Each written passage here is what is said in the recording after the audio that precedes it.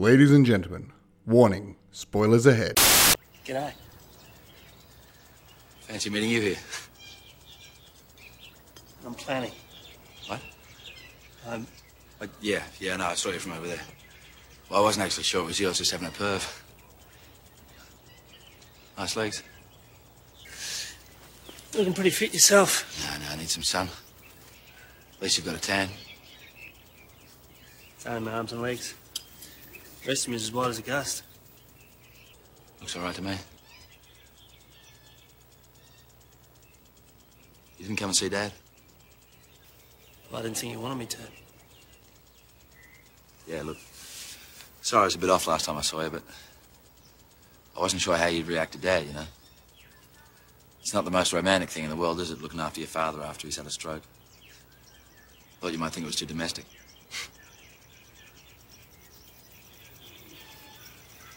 Look, the thing is, I'd really like to see you again. Good evening, and welcome to television.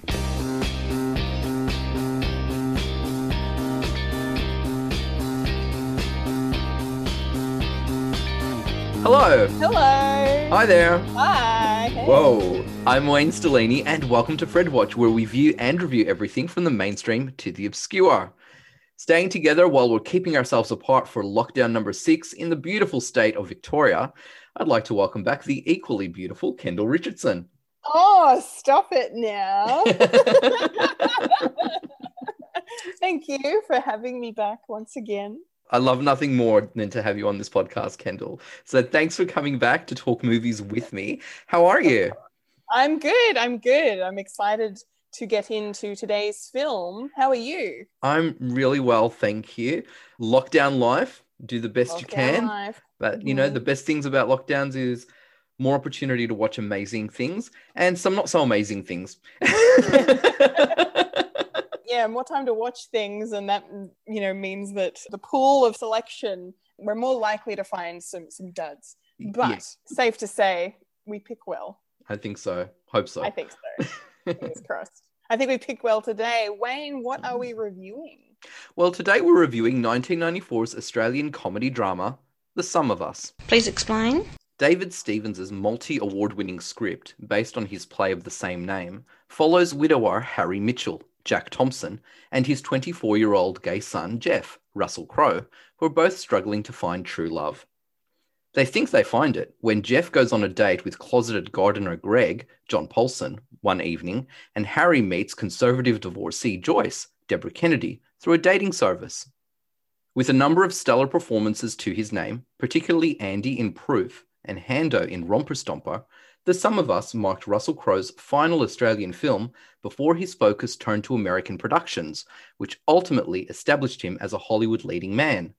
So, Kendall, did everything add up for you in The Sum of Us? Yes, most definitely. Did it ever? I really, really like this movie quite a bit. Mm-hmm. It's just ridiculously charming and just kind of like a nice kind of life-affirming film. I mean, it was bittersweet in a lot of ways, of course, because of certain things that happen, character moments that occur throughout the whole film. But it's a really nice, you know, not to make a pun, but it's a nice summation of life, and life when you're trying to find love, and just the things that happen and the relationships you form with people, and whether things work out or they don't work out, or, you know, or there's a gray area there, who knows. But yeah, I just thought it was beautiful all around, and I was really captivated by the entire cast. The performances were 5 by 5 across the board. Especially Jack Thompson and Russell Crowe knocked it out of the park, 100%. So believable as father and son, so believable. The chemistry between them was so natural, effortless, really. Oh my goodness. I just adored it, really. Yeah. What did you think? What was your overall take? Yeah, well, it's been a while since I've seen this movie. In fact, I have only seen it once before, and it was when I was in high school, which was a lifetime ago. So a few decades later, I've revisited this movie. I remember really enjoying it then, and I do have to say I've enjoyed it probably even more now. You know what? It's a product of its time. Mm. And I don't mean that in a bad way, because I think context is everything. Because I think there are certain bits of dialogue and not so much scenarios. I'll stick with the dialogue. I think there are certain bits of dialogue that you wouldn't put in this story if it were made today, as in like fresh off the bat, someone thought of it today. There's some bits I think that you wouldn't put, because there's a lot of standing up and advocating for Jeff and Jeff's sexuality. And I don't necessarily think that we wouldn't have these types of conversations today because there are less conservative people in the world. I don't think that's it at all. I don't think that even setting the story now would make Jeff or Greg's individual rites of passages and their journeys as individuals, I don't think it would necessarily be any easier. Yes, we're in more progressive times, but I don't think that that necessarily makes things easier when you're going through the self-identification and trying to find your place in the world and trying to find somebody else to share your place in the world.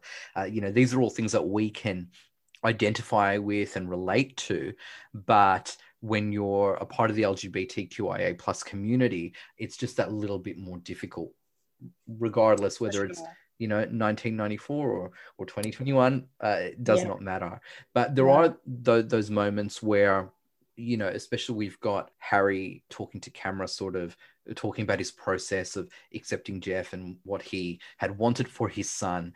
And he's always really, I guess, standing up for him in some way or another. It's a little, I think, heavy-handed sometimes in saying that. Again, context is everything. And when it was made, he says everything that needs to be said to the audience of the day.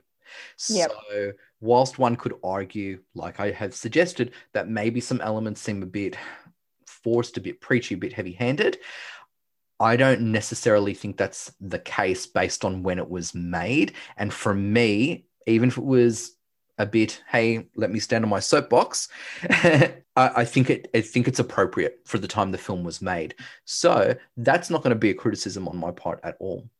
But it's just, I've just pointed that out as an example of how I think it really reflects the time that this film was made, that the time the play it is based on was produced and made. And I think that that's really important. That's really significant.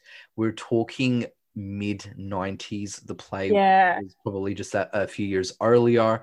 I'm not sure when the play was written, but maybe late 80s, early 90s. And we think about what the queer community was going through. Yeah. And, we do have brief mentions and discussions about it in terms of the HIV/AIDS crisis. It was very much a real thing. And, the Sum of Us is important, especially in terms of queer representation, not only in Australian cinema, but global cinema, really. Openly gay characters who are not caricatures, who are not villains, who are just real people. They are incredibly rare. Yeah. And one of the things that actually came to mind while I was watching the story of Harry and Jeff unfold, their relationship, the way they live, the way they speak to one another, what they go through, how they protect each other, how they argue. It's incredibly rare to see people on screen who are just so authentic. They are so far removed from Hollywood. And from, anything a bit fairy tale and, and glitzy or anything. They are incredibly real people, I found. Yeah, I agree. Just just the way we're introduced to them is stunning. And, even though Russell Crowe as Jeff begins the film with a bit of a narration, we don't necessarily expect the constant fourth wall breaks that they have. And there's that nod to theatre, right? Yes. But I like how the directors, Jeff Burton and Kevin Dowling, do it really subtly with this. It begins with a bit of a look to camera, and that's it. Or maybe a bit of a wink or a nod. Yeah. And, you don't really know, well, hang on, did they just acknowledge me? But we're invited into their world.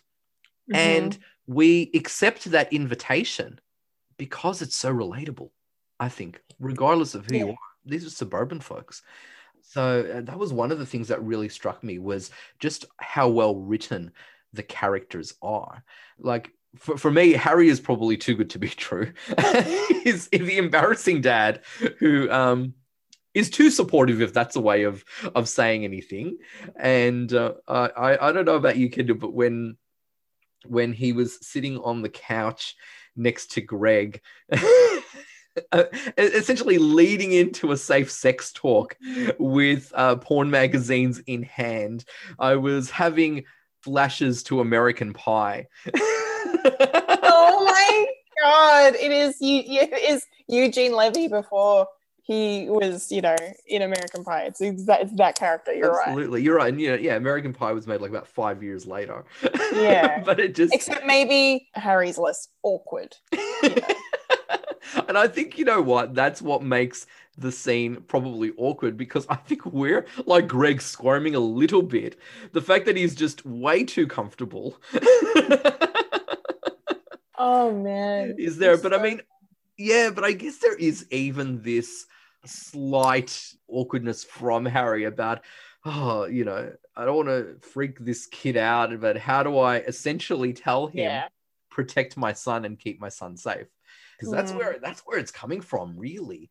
It's coming from this place of fear, because yes, he wants Jeff to find love. He's happy for Jeff to go have fun and to have as many men as he likes under his belt, but he does want to keep him safe, because again, it's reflectant of the mood of the time, specifically when we're talking about gay men.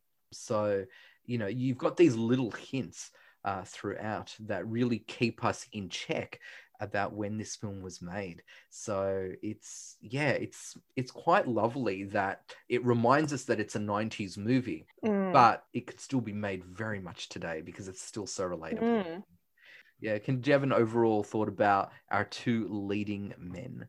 Lovely characters, this father and son. Oh, what do you think about them? Yeah. Oh my gosh. Yeah. Again, like I said, they're just the heart and soul of this film. Couldn't really have two better actors, two better characters to spend 90 to 100 minutes with, because they're just wonderful.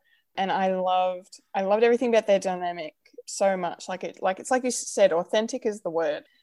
It feels like they could just be your next door neighbor, right? Like they're just so natural, so organic in the way that they're playing it, in the way that they just live in this tiny little house in this street in Sydney, like nothing flash, like you said, nothing fancy or anything, Jeff's a plumber, for God's sake, he's not a hotshot lawyer or an actor coming up or anyway, he's a tradie, and it's just, a lot of realness to their relationship and to the two of them as characters, and just the way that they carry themselves in both of their respective lifestyles. They're both very confident men, but they do come with their insecurities. Neither of them want to be alone, clearly, but they're also not afraid to put themselves out there and to be vulnerable. So they're very sensitive men, both of them. The fact that one of them's straight, one of them's gay doesn't matter. They're both sensitive, well-rounded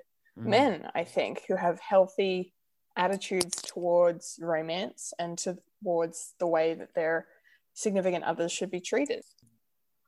So basically, I really felt that Harry as Jeff's father is just outstanding. As real as he is, he also just felt kind of too good to be true in a way, just because of how comfortable and okay he was and accepting he was of Jeff being who he is. Because it's a very common story to not have parents accepting of their kids if they're different in any way, let alone their sexual orientation. And we see that through Greg, don't we?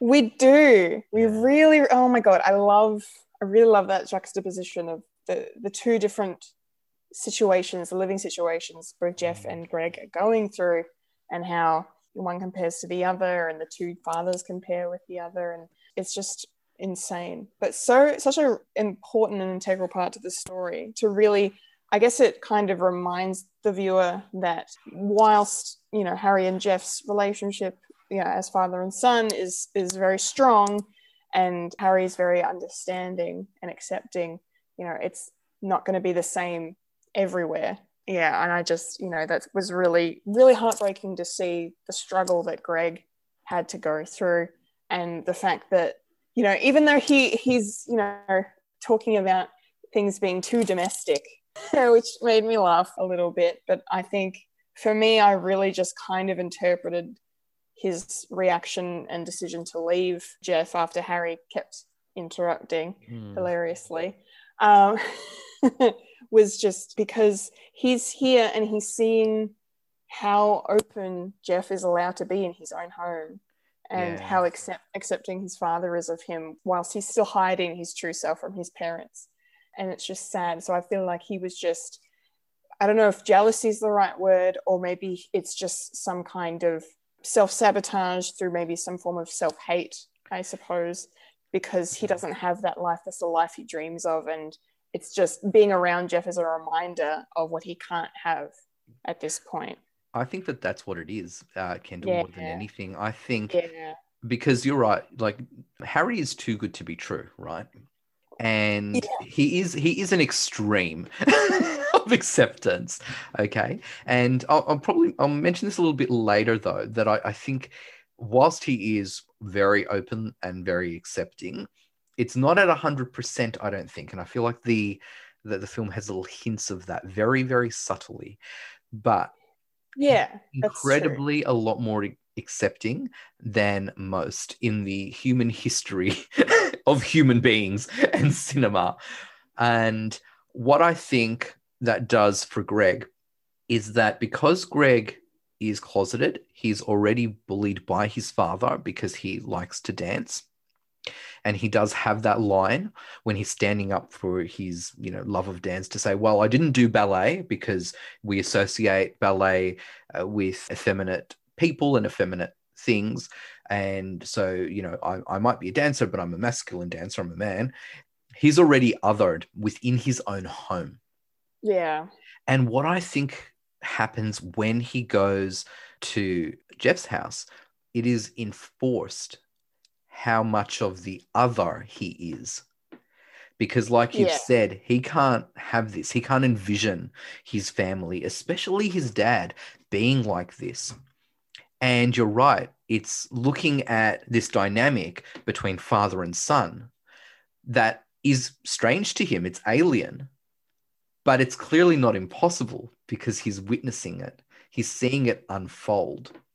He's having beer with Harry. They're making jokes. Harry talks about going to a gay venue, being picked up almost by a gay patron and being given a female name. And then they, to and fro and just have this wonderful, wonderful bond. And I can really appreciate that would make you miss what you've never had. And that's this type of close relationship with your father. And I think that's what Harry serves for Greg, is that whilst Harry is a wonderful man and very loving, I think it's confronting for Greg because it is almost that too good to be true. Yeah. But yes, it is true, but it can't be true, right? So I find the scenes between Harry, Jeff, and Greg together, especially in that first half of the movie, probably some of the more in-depth ones, I think. I think there's a lot to unpack with with the dynamics between the three, because you've always got Harry sort of taking Greg away for a drink or to tell a story or to hand him porn. Oh, Lord. Even to the point of not only to sort of break into a talk about safe sex, but it's like, if you need a hand getting aroused and things like that. I'm just like, what? It's not a sperm bank. What are you doing? Yeah, literally. Like, who does that? Like, literally, who does that? So, yeah, it's quite interesting. And the Harry-Jeff dynamic, again, we've said it time and time again already, how quite beautiful and special it is. I find it really interesting when we first meet the pair, how we see gender performance between the two, because we've got a heterosexual man who is incredibly maternal and domestic, and we've got a homosexual man who is quite blokey and who's, as you said, is a tradie who cracks open a beer, who's sweaty and smelly. And these aren't the type of stereotypes that we associate with heterosexual and homosexual people. So straight away, we're being told this is not like any other story you're going to see. This isn't just going to be two-dimensional caricatures and cardboard characters that you will see in stories. We're really giving these characters complexities. And they then also bicker about really minute things. So you can tell, and this, you said before, Kendall, about just the relationship between Jack Thompson and Russell Crowe and just the rapport between them and how perfectly cast they are. It is in the performances, absolutely. It's also in the script as well. The fact that they argue over turning the tap in the shower to make sure there's no leakage or there's no drip. The fact is that, you're reading at the table. That's rude. And I hate it when you push the plate away when you're finished eating your meal. These are things that you only notice and comment upon if you've lived with someone for a really long time. And at the end of the day, these things bug you, but you're only bringing them up because there's probably a greater issue there. And I think for these guys, they're both sexually frustrated. But, my point in that incredibly long spiel there was these characters are lived in. They've got history, they've got backstories, and little moments like that, little touches like that reveal that these are really fleshed out characters, I think, because any of us who have lived with somebody has had conversations similar to these. Like, it's amazing how the tiniest thing can set you off. Yeah. And they show that here. It's just, I really like the domestic moments. I think for me, the bits that are in the home, in the Mitchell family home, are just exquisite for me.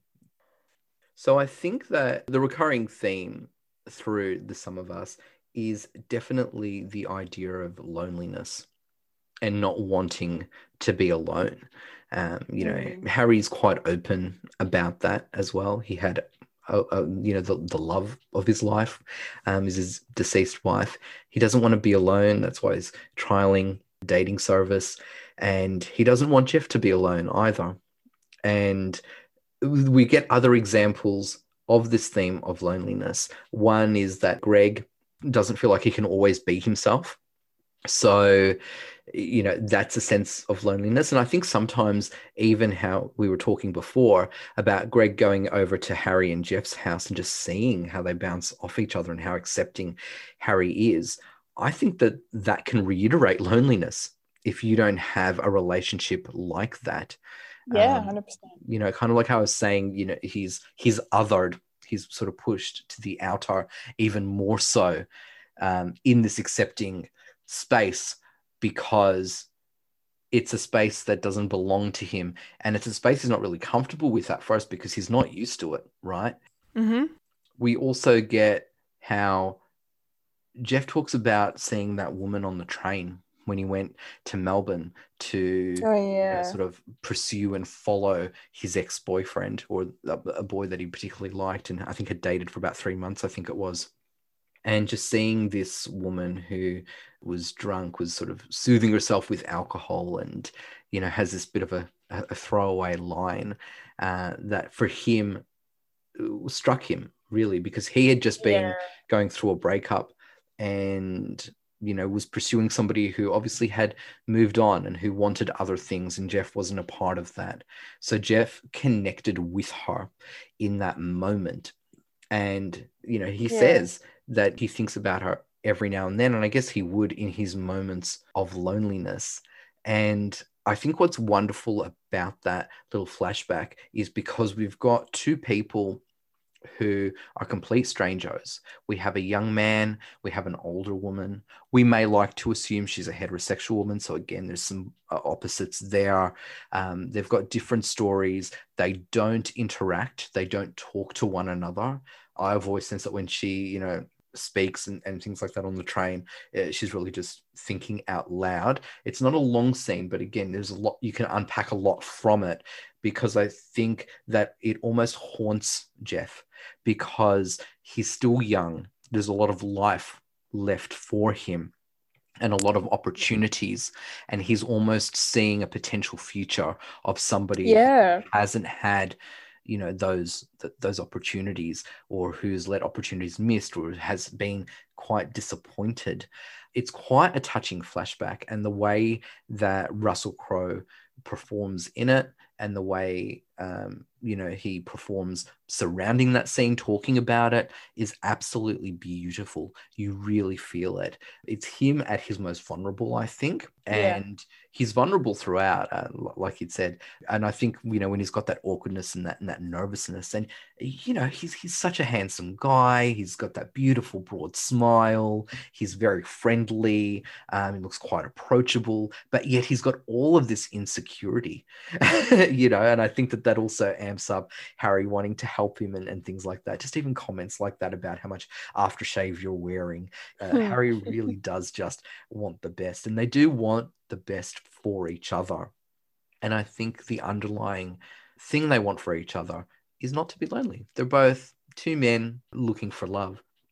We also have the character of Joyce, played wonderfully by Deborah Kennedy.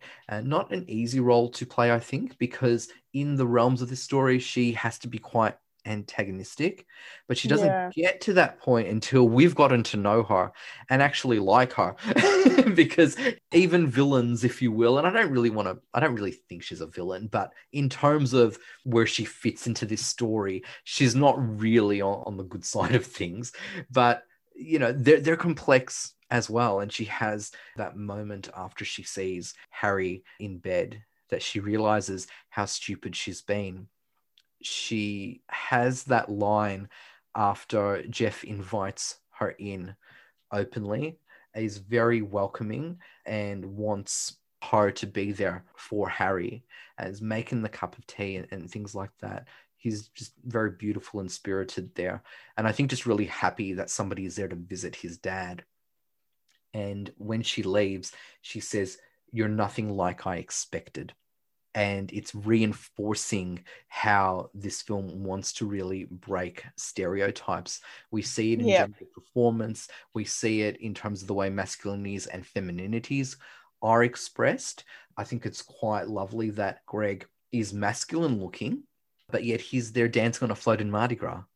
He's a tradie in his own right, but he works with gardens and flowers, so I think, like, even Greg, you can see this gorgeous balance of masculinity and femininity. I think you get it with Joyce as well. I think the fact that they dress her in a certain way, that she's always dressed almost not necessarily power suits, but it's always this sort of semi-formal or formal way.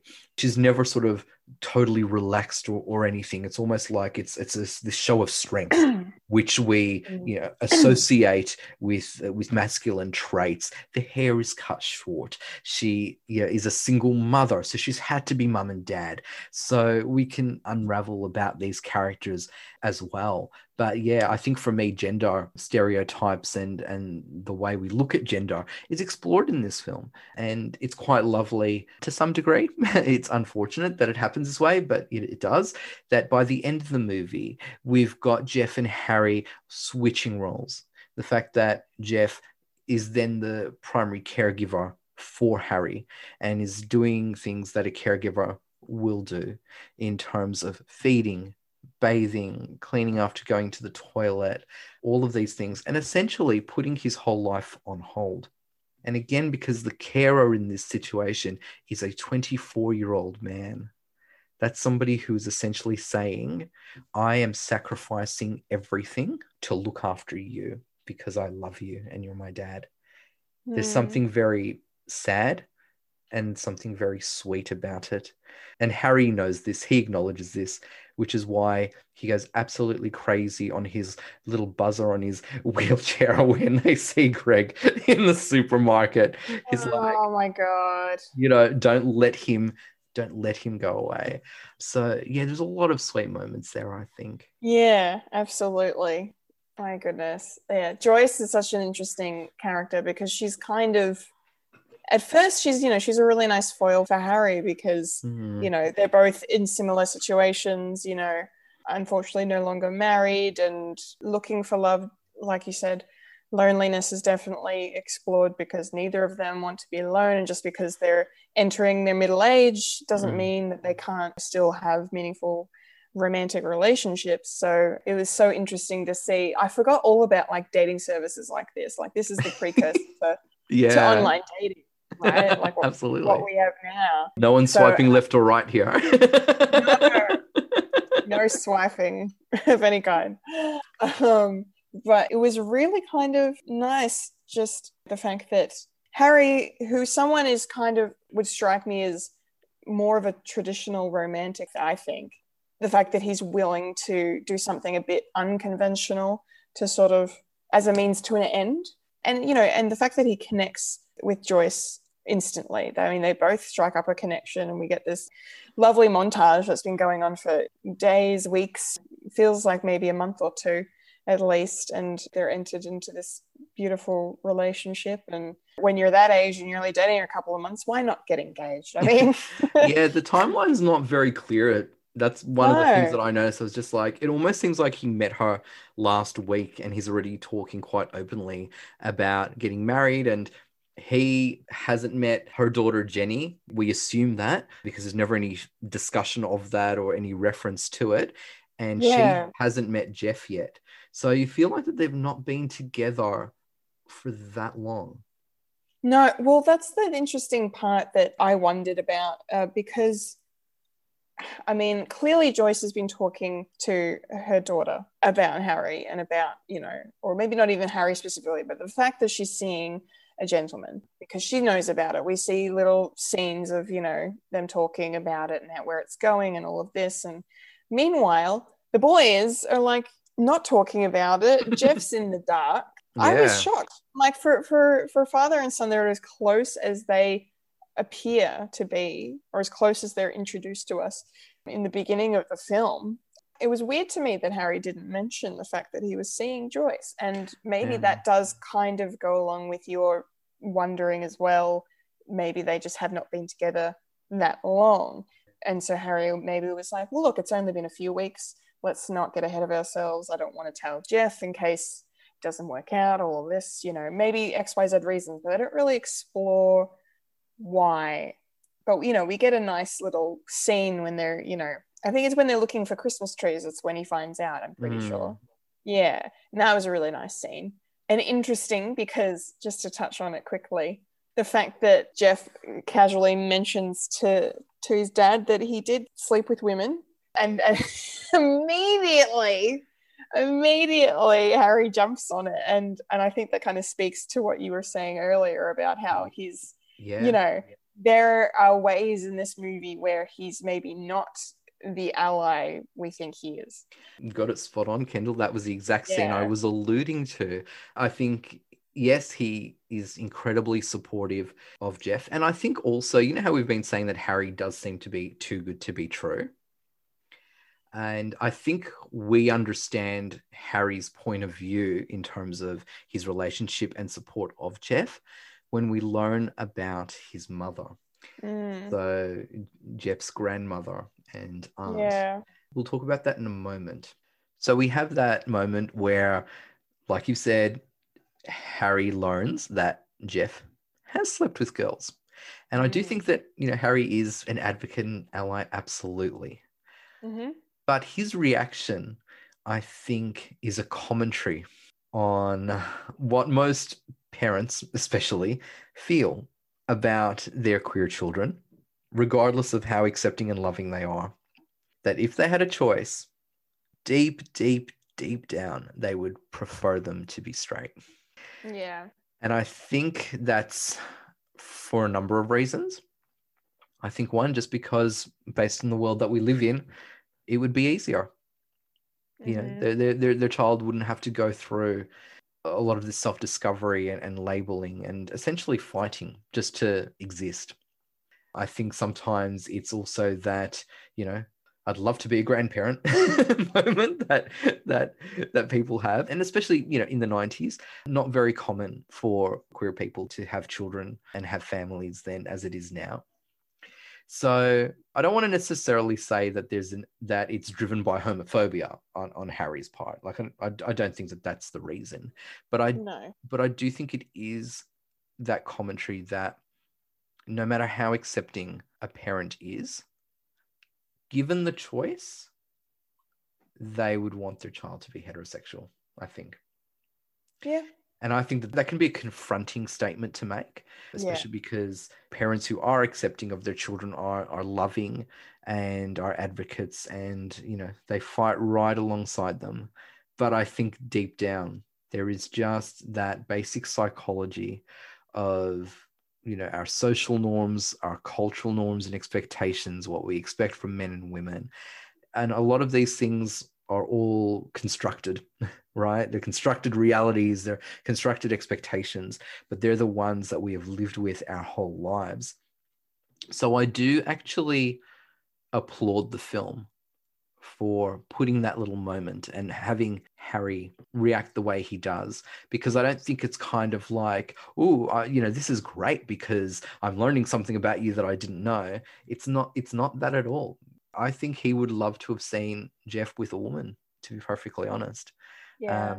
And I think it could also be fueled because he's linking Jeff's experiences with loneliness, and he doesn't want his son to be lonely. And Harry's thought is, in that moment, that, you know, heterosexuality equals not being lonely, I think, for someone who's young, because these passages are easier. I found that really interesting, and I think it adds to the depth of Harry's thought process. We understand why he's so accepting when he talks about his mother, who has the affectionate name of Gran. And Jeff has lovely memories of Gran and his aunt, Mary, who were together for 40 years. Those flashbacks were heartbreaking for me. Oh, me too. Mm-hmm. Yeah. And I think it's something about showing how their relationship was not given the validity that it deserved, that it didn't really matter, that their pairing, Gran and Mary's pairing, was not seen as legitimate as if they had been a heterosexual couple. When we think about the time that they would have spent in one another's company, because they're together for, I think, 40 years, it's said. So she's obviously been a widow for a while. And, you know, you just think that all those decades together doesn't amount to anything, because they lose any say or any control over their own relationship and where they are in their own lives. It's quite heartbreaking, really. And, you know, when we look at how old Jeff is now and how young he was when his gran and his aunt were separated, that probably happened in the 70s, maybe? Yeah. You'd say? I'd say so.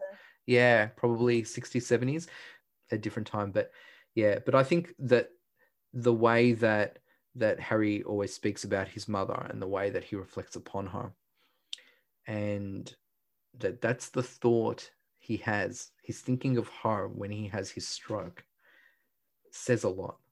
So I feel like Harry's relationship with Jeff is how he's almost overcompensating, because at the end of the day, he didn't stop the separation of Mary and his mother.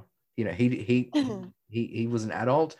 He didn't stop that. He was quite passive. We see them being separated. He's just standing in the back, just with the rest of the family, not being active or anything like that. And there's no discussion of him saying that he thought that they should have stayed together or anything. So I think he's had his own growth as well, and he doesn't want that sort of pain for his own son.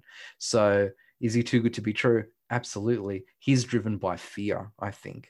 And he does talk about how children are the sum of everyone who's come before them. Yeah. And he sees, I guess, his mother in his son. There's something really poetic about it. There's a lot of moments where this film does come full circle, I think, and is quite nicely rounded, and it's framed in such a beautiful way.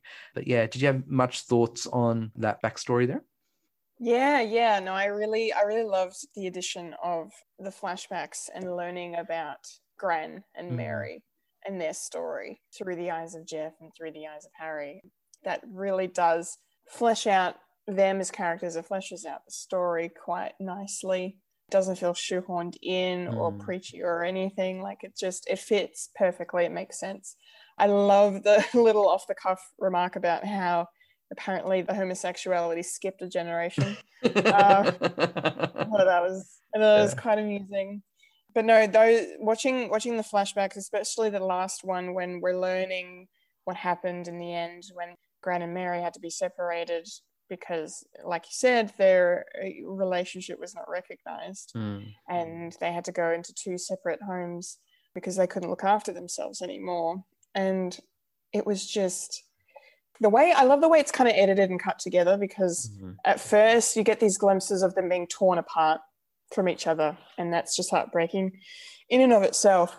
But you see it as two elderly people who are going the way that they go when they can't take care of themselves anymore.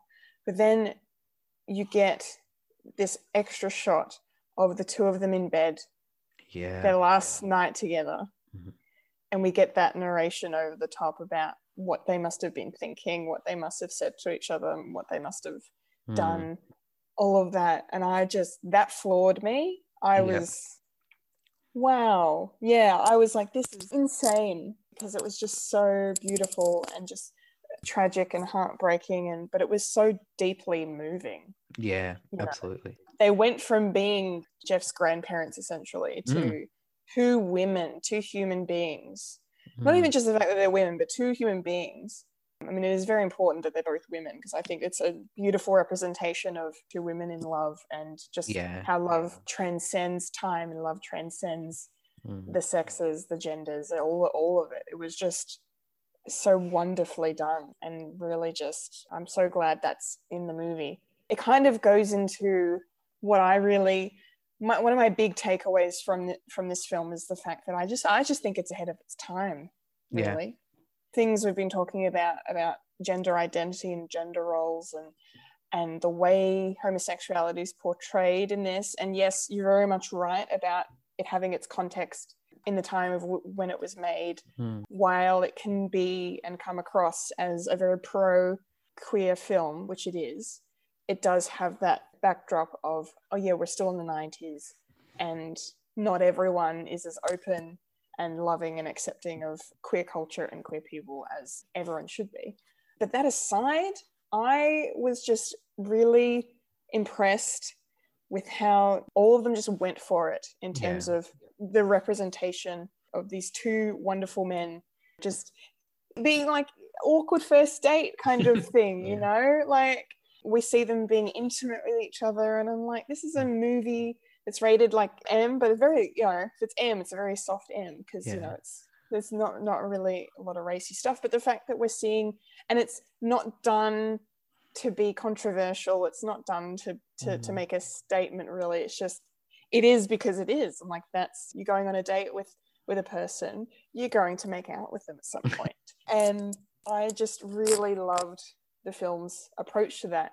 And then that also comes back towards the end of the film, when Harry is talking about, again, how accepting he is. And you're right, there may be some heavy-handedness with just the repetitiveness, I should say, of his statements. But there was this one line that he said that I really loved, and it was, how could I be ashamed of what my love has become? Yeah. And I'm like, that says it all. Yeah.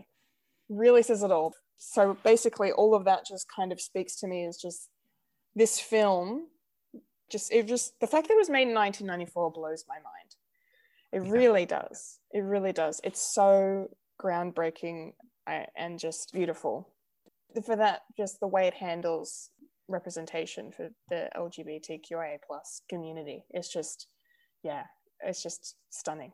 Yeah, it's quite refreshing, actually. And I think even when we think about how old this movie is and how many queer films have been made since, it's still quite unique and still has this element of being quite refreshing. Again, because I think it's just so relatable. You know, we've talked a lot about this film and have unpacked a few things as well. And there's a number of highlights for both of us, from the sum of us. But Kendall, did you have a particular favorite moment, line, or performance?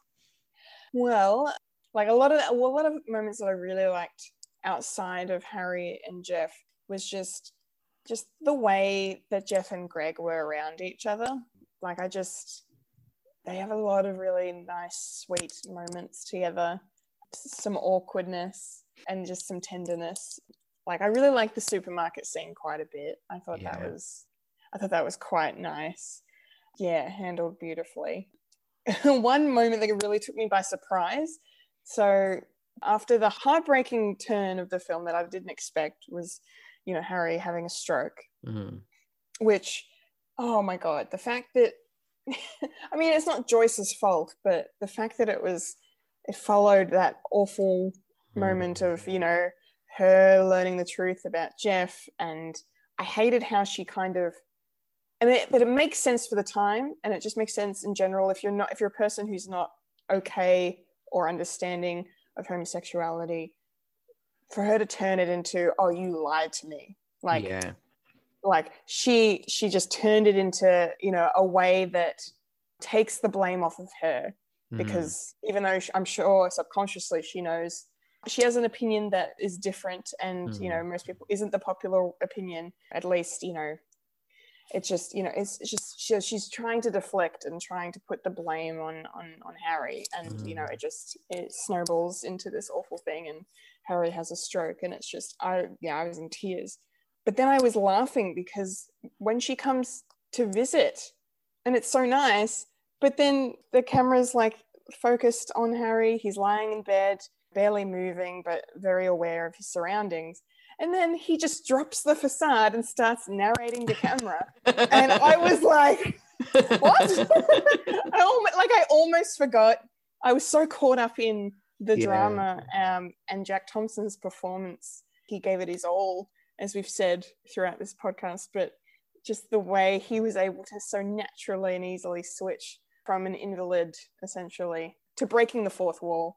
And to really just kind of reminding you what you're watching. And I don't know, I thought that was nice, but it shocked me a little bit. Because he's still Harry. He might not be able to speak and move, but he's still the same person underneath. Underneath, exactly right. Underneath the whole thing, he's still there, and this is how he feels. It was really, really great. And I'm really glad that the film kind of left things for both Harry and Joyce, and both for Jeff and Greg on a positive note. Whilst Joyce and Harry are obviously not together, but who knows what could happen. But the fact that she kind of came to terms with the poor decision she made and the way she acted and all of that. And it's interesting how the lack of stereotype, like, you know, the gay stereotype does not exist in this film, and the lack of that really just kind of helps her to see that Jeff is just he's a normal guy, you know. But then at the same time, it's kind of, when you flip it a bit, that could also maybe be interpreted as bad, the fact that she's like, oh, he can't be that bad because he can pass as a straight. It's quite problematic, isn't it? It is. If anything, it probably reflects even worse on her. The fact that she doesn't say you're nothing like I expected, because she was, I'm sure, expecting somebody who was overly effeminate, somebody who would be in your face, essentially a screaming queen, right? But in saying that, if Jeff was uber effeminate, if he, you know, was the biggest queer stereotype you could ever think of, if the man was a queen, right? Why should that change anything? Yeah, exactly. You know? So she feels stupid because she's let herself be prejudiced. But I argue that she wouldn't feel as silly if Jeff was overly effeminate. And if he wasn't, you're right. If he couldn't pass for straight, if he didn't drink beers and say mate and all of those things, if he was a femme gay man, I think she would have probably had a sigh of relief more than anything. To some degree, for her to grow, for her to see gay people as humans, I guess she needed somebody like Jeff. Yeah. Because it's kind of baby steps, really. Because when you're dealing with bigots, the oppressed always have to be the bigger person, don't they? Yeah. Yeah, it's exhausting. Yes, very much so. But yeah, the other side of the ending of the film having like a positive end, I suppose, for Jeff and Greg, because we get this implication that things may just work out for them after all, which is really, really nice. And it's a shame that it kind of comes at a cost of missed opportunities that they could have had. But the fact that I feel like what happens with Greg's parents, especially his dad, and the fact that he's kicked out, when they learn who he really is, the fact that kind of maybe also helps to push him in the direction of Jeff by the end of the film. So I mean, it sucks that it comes at that cost, but the fact that he's had this growth to be like, okay, I'm in a different place now than when I was, and I'm more happy and more free to be who I am. Yeah. So he's ready to be with him, basically. And I just, the entire garden scene at the end with Jeff and Harry, especially Harry on the bloody bell. Oh my God. I was tearing up again. This movie made me cry so much, like all happy tears, really. I mean, mostly happy tears. Like, there's some sad tears obviously in there as well, but just the nice moments and the way Jack Thompson plays it on his face. Yeah. Like, that's acting, man. That's acting. Absolutely. Yeah. Wayne, did you have any favorite lines, moments, or characters, performances you want to talk about? Yeah, so I think in terms of my favorite moments, I love when Greg visits the home of Jeff and Harry, and just that whole sequence. Right. And I have to say, even as an audience member, Harry is annoying. You're like, would you just leave the boys alone? Yeah, I know. You love your son, you're supportive, we get it, go to bed. Yeah. You can relax now, it's okay. But I just, that sequence is absolutely lovely because we get so much character depth in there, and I think it just sets up a lot of the story, especially the storyline for Jeff and Greg there as well. I do have to say, John Paulson as Greg was absolutely amazing. Oh, great. He was really, really good. And I do like that, you do get to see the two sides of the coin of acceptance and being fearful and closeted. And I think you're right when you say that Greg had to essentially be kicked out of home. He had to lose his family in order to gain himself. And that's what we want to talk about, how real this movie feels. That's an incredibly real scenario for so many people, and still is. So I just cannot reiterate enough how identifiable I think this film is for a lot of people, and especially because it talks about the themes of love and loneliness. These are human feelings, and the fact that we've got a heterosexual and a queer person as our two leads feeling these things shows just how universal these feelings are. So I guess even just in terms of a moment, just the themes of this film, I think were really strong and conveyed really well. If I had to narrow down performance that I liked, I have to give it to Russell Crowe. I just think that as one of our central characters here, he is just absolutely amazing. He is so relatable. The fact that he is vulnerable, the fact that he is strong, the fact that he has his moments of weakness, the fact that he has annoying habits, the fact that he's unsure of himself, and the fact that he's just really just this humble, everyday guy. It's just such a beautifully rounded character, and it is performed perfectly. My favorite moment, I think, would have to be when he visits Harry in the hospital right after Harry's had his stroke. And he just, when he can sort of learn to communicate with him, that he understands why he's tapping, and, he collapses into his father and just promises to look after him. Cue the waterworks for everyone involved. Oh, yeah.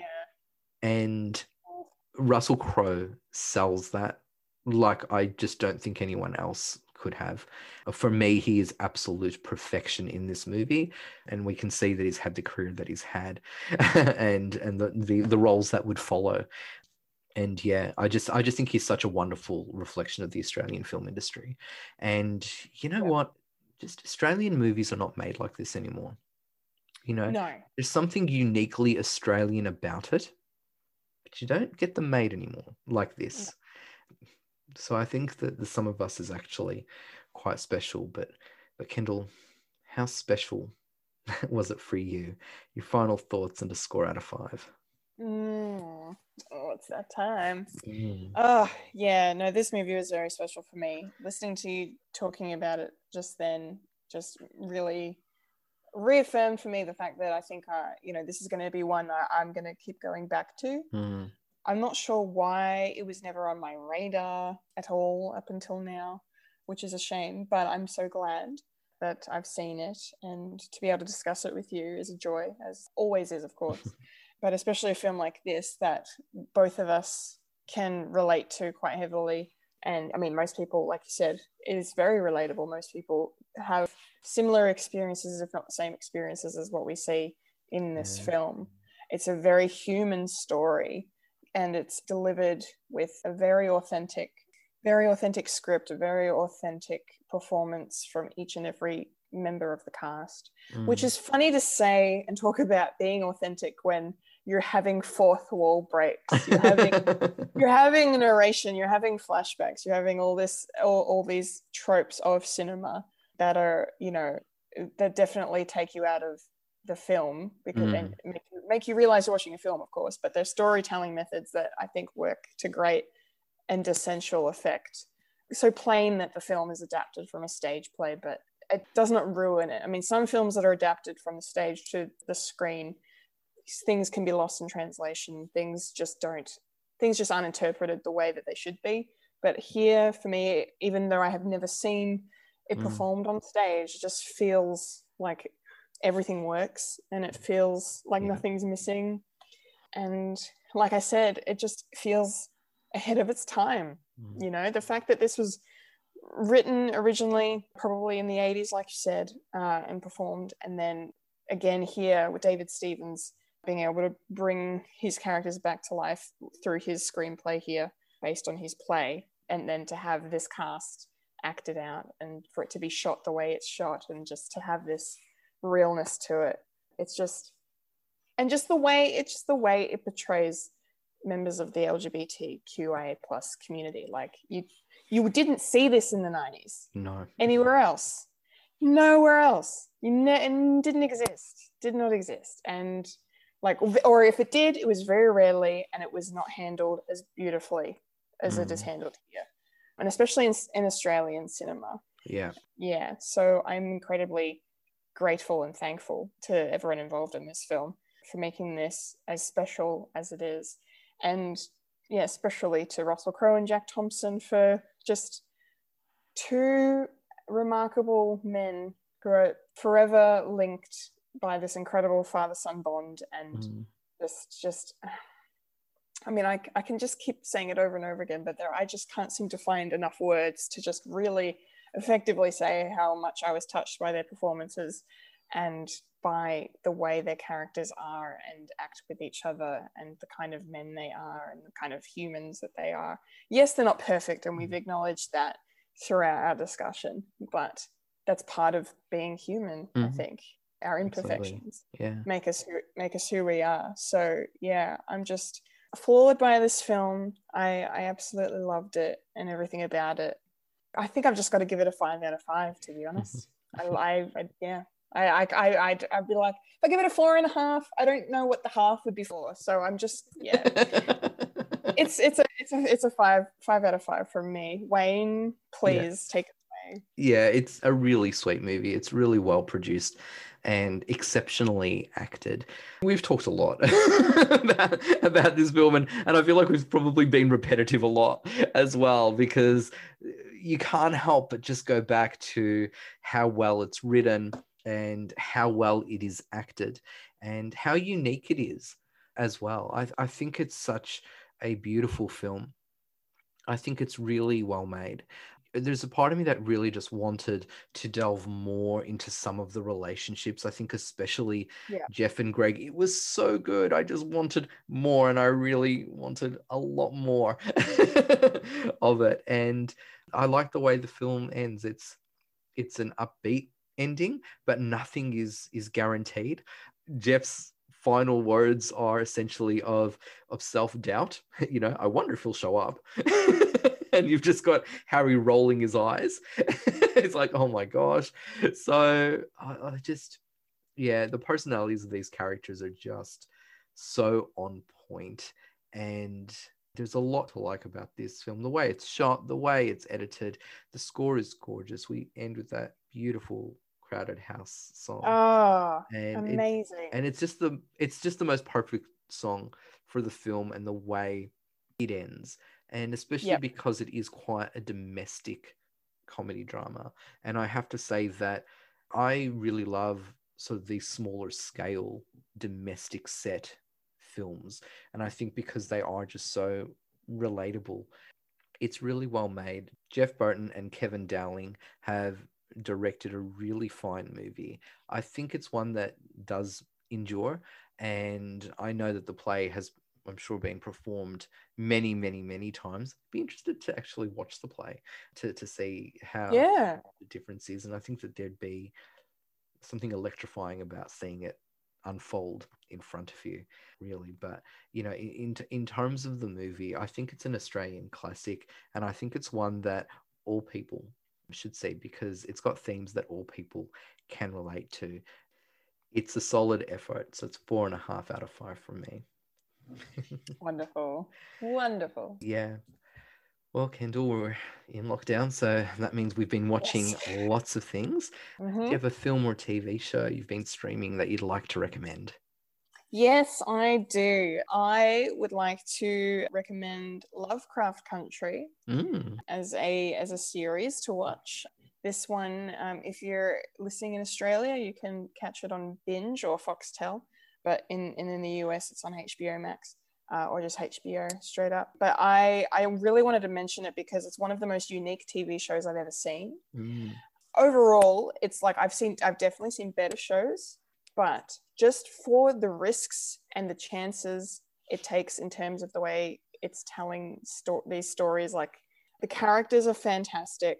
The cast is beyond fantastic as well. Jonathan Majors is the lead, along with Jurnee Smollett, and they're both just incredible in every scene they're in.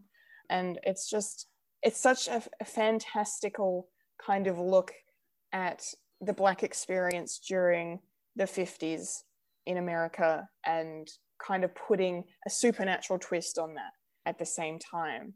And I just kind of love the way that those two kind of different methods of storytelling kind of just collided and complemented each other so beautifully to kind of just literally, not to make another pun, but to craft a story that is just, like I said, one of the most unique that I've ever seen. And there's some beautiful cinematography and visual effects as well. And it's so moving and so powerful and a lot of fun in parts too. So yeah, Lovecraft Country is a must see, I think, for a lot of people. You definitely would enjoy it. I'd give it a 4 out of 5. Nice one. Thank you. Yes. That one's been on my radar for a while. Not high up there, but maybe I'll need to push that up the priority list. Excellent. Wayne, do you have a recommendation for us? Yeah, I do. And I have to say, I'm going to recommend this movie, not necessarily because I think it's a great movie, but I think because, Kendall, you and I are film lovers, and I think our audience love film. So I think it's one worth suggesting. The movie is an Australian film called The Set, and it was released in 1970. And Okay. yeah, so I streamed this one on Amazon Prime Video. And it is significant because it's the first feature film in Australia to have homosexuality as a main theme.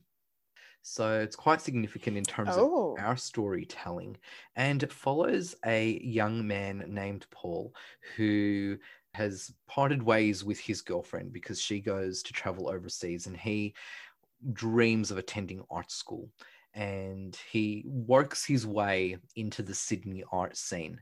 And while he's doing that, he's got all of these really complex relationships, and it gets a bit soap opera-y about who's sleeping with whom and who loves whom and who is just in it for fun and who's in it for this and for that. You know, hey, I guess it was the 70s. Wow. And a part of Paul's journey is that he develops feelings for another man, and a man who essentially just dismisses him at first and then decides that, yeah, he wants to have sex with him because why not? Yeah, the guy that he's into is dating Paul's cousin. It's all very interwoven and tangled. Right? Yeah. So, as I said, I'm recommending it more about its place in Australian cinema history than because more it's a good movie. It's not a bad film, mind you. It's shot in black and white. The cinematography is really good. Like, the black and white cinematography is good. The film always looks really good. There's quite a bit of symbolism in terms of sexuality and religion and conservatism and all of these different things. So I think a lot of thought's been made into the film. I don't know if it can sustain itself for its duration, so it sort of gets a bit sluggish towards the end.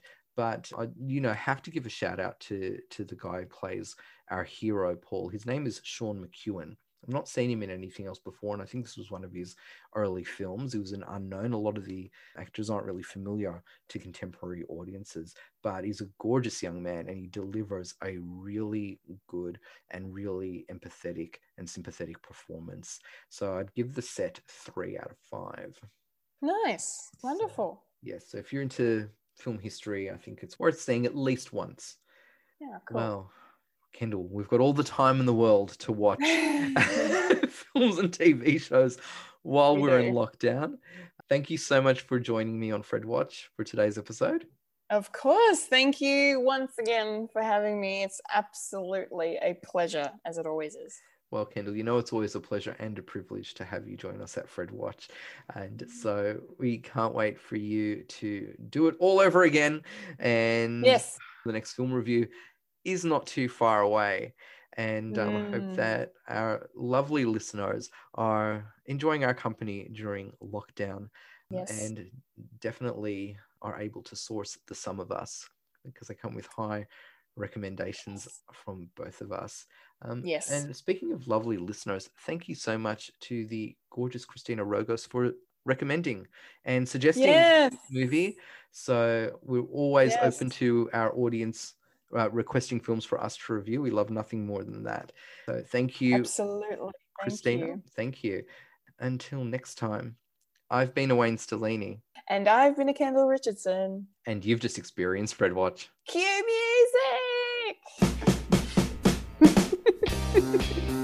That's why I tell you. Oh, don't. I'm going to cry.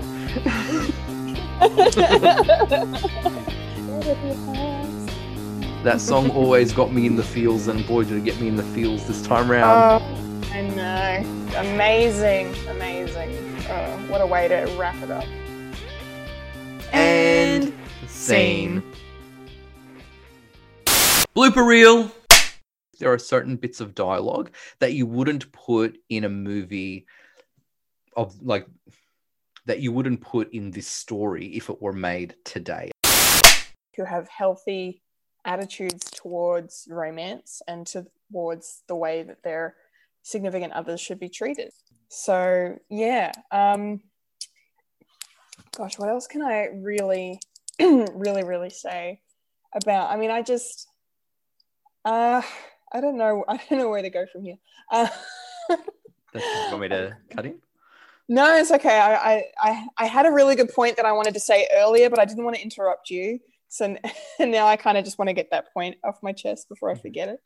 But I'll work it back in. Hello, Okay. blooper reel. Sorry. No, don't be sorry at all. Yeah.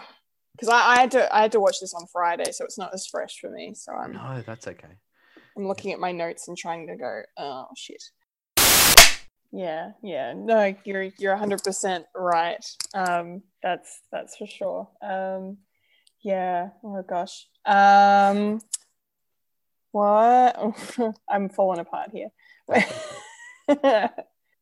Yeah. Where should we move on to other characters now? Yeah, if you like. Yeah. I don't know if I have anything else I need to add right now. Following your lead. Okay. I know I sort of ended that quite abruptly, but I was like, I've got nothing more to say. I've been talking for a while.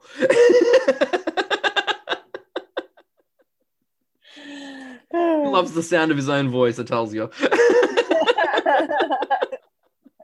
Hey, nothing wrong with that. No. We'll talk about that in a moment, but because you did talk about the it's really well made. Jeff Burton and David, it's a very good effort. It's quite can't say it's very good and then incredible. They're two totally different things. And the scene.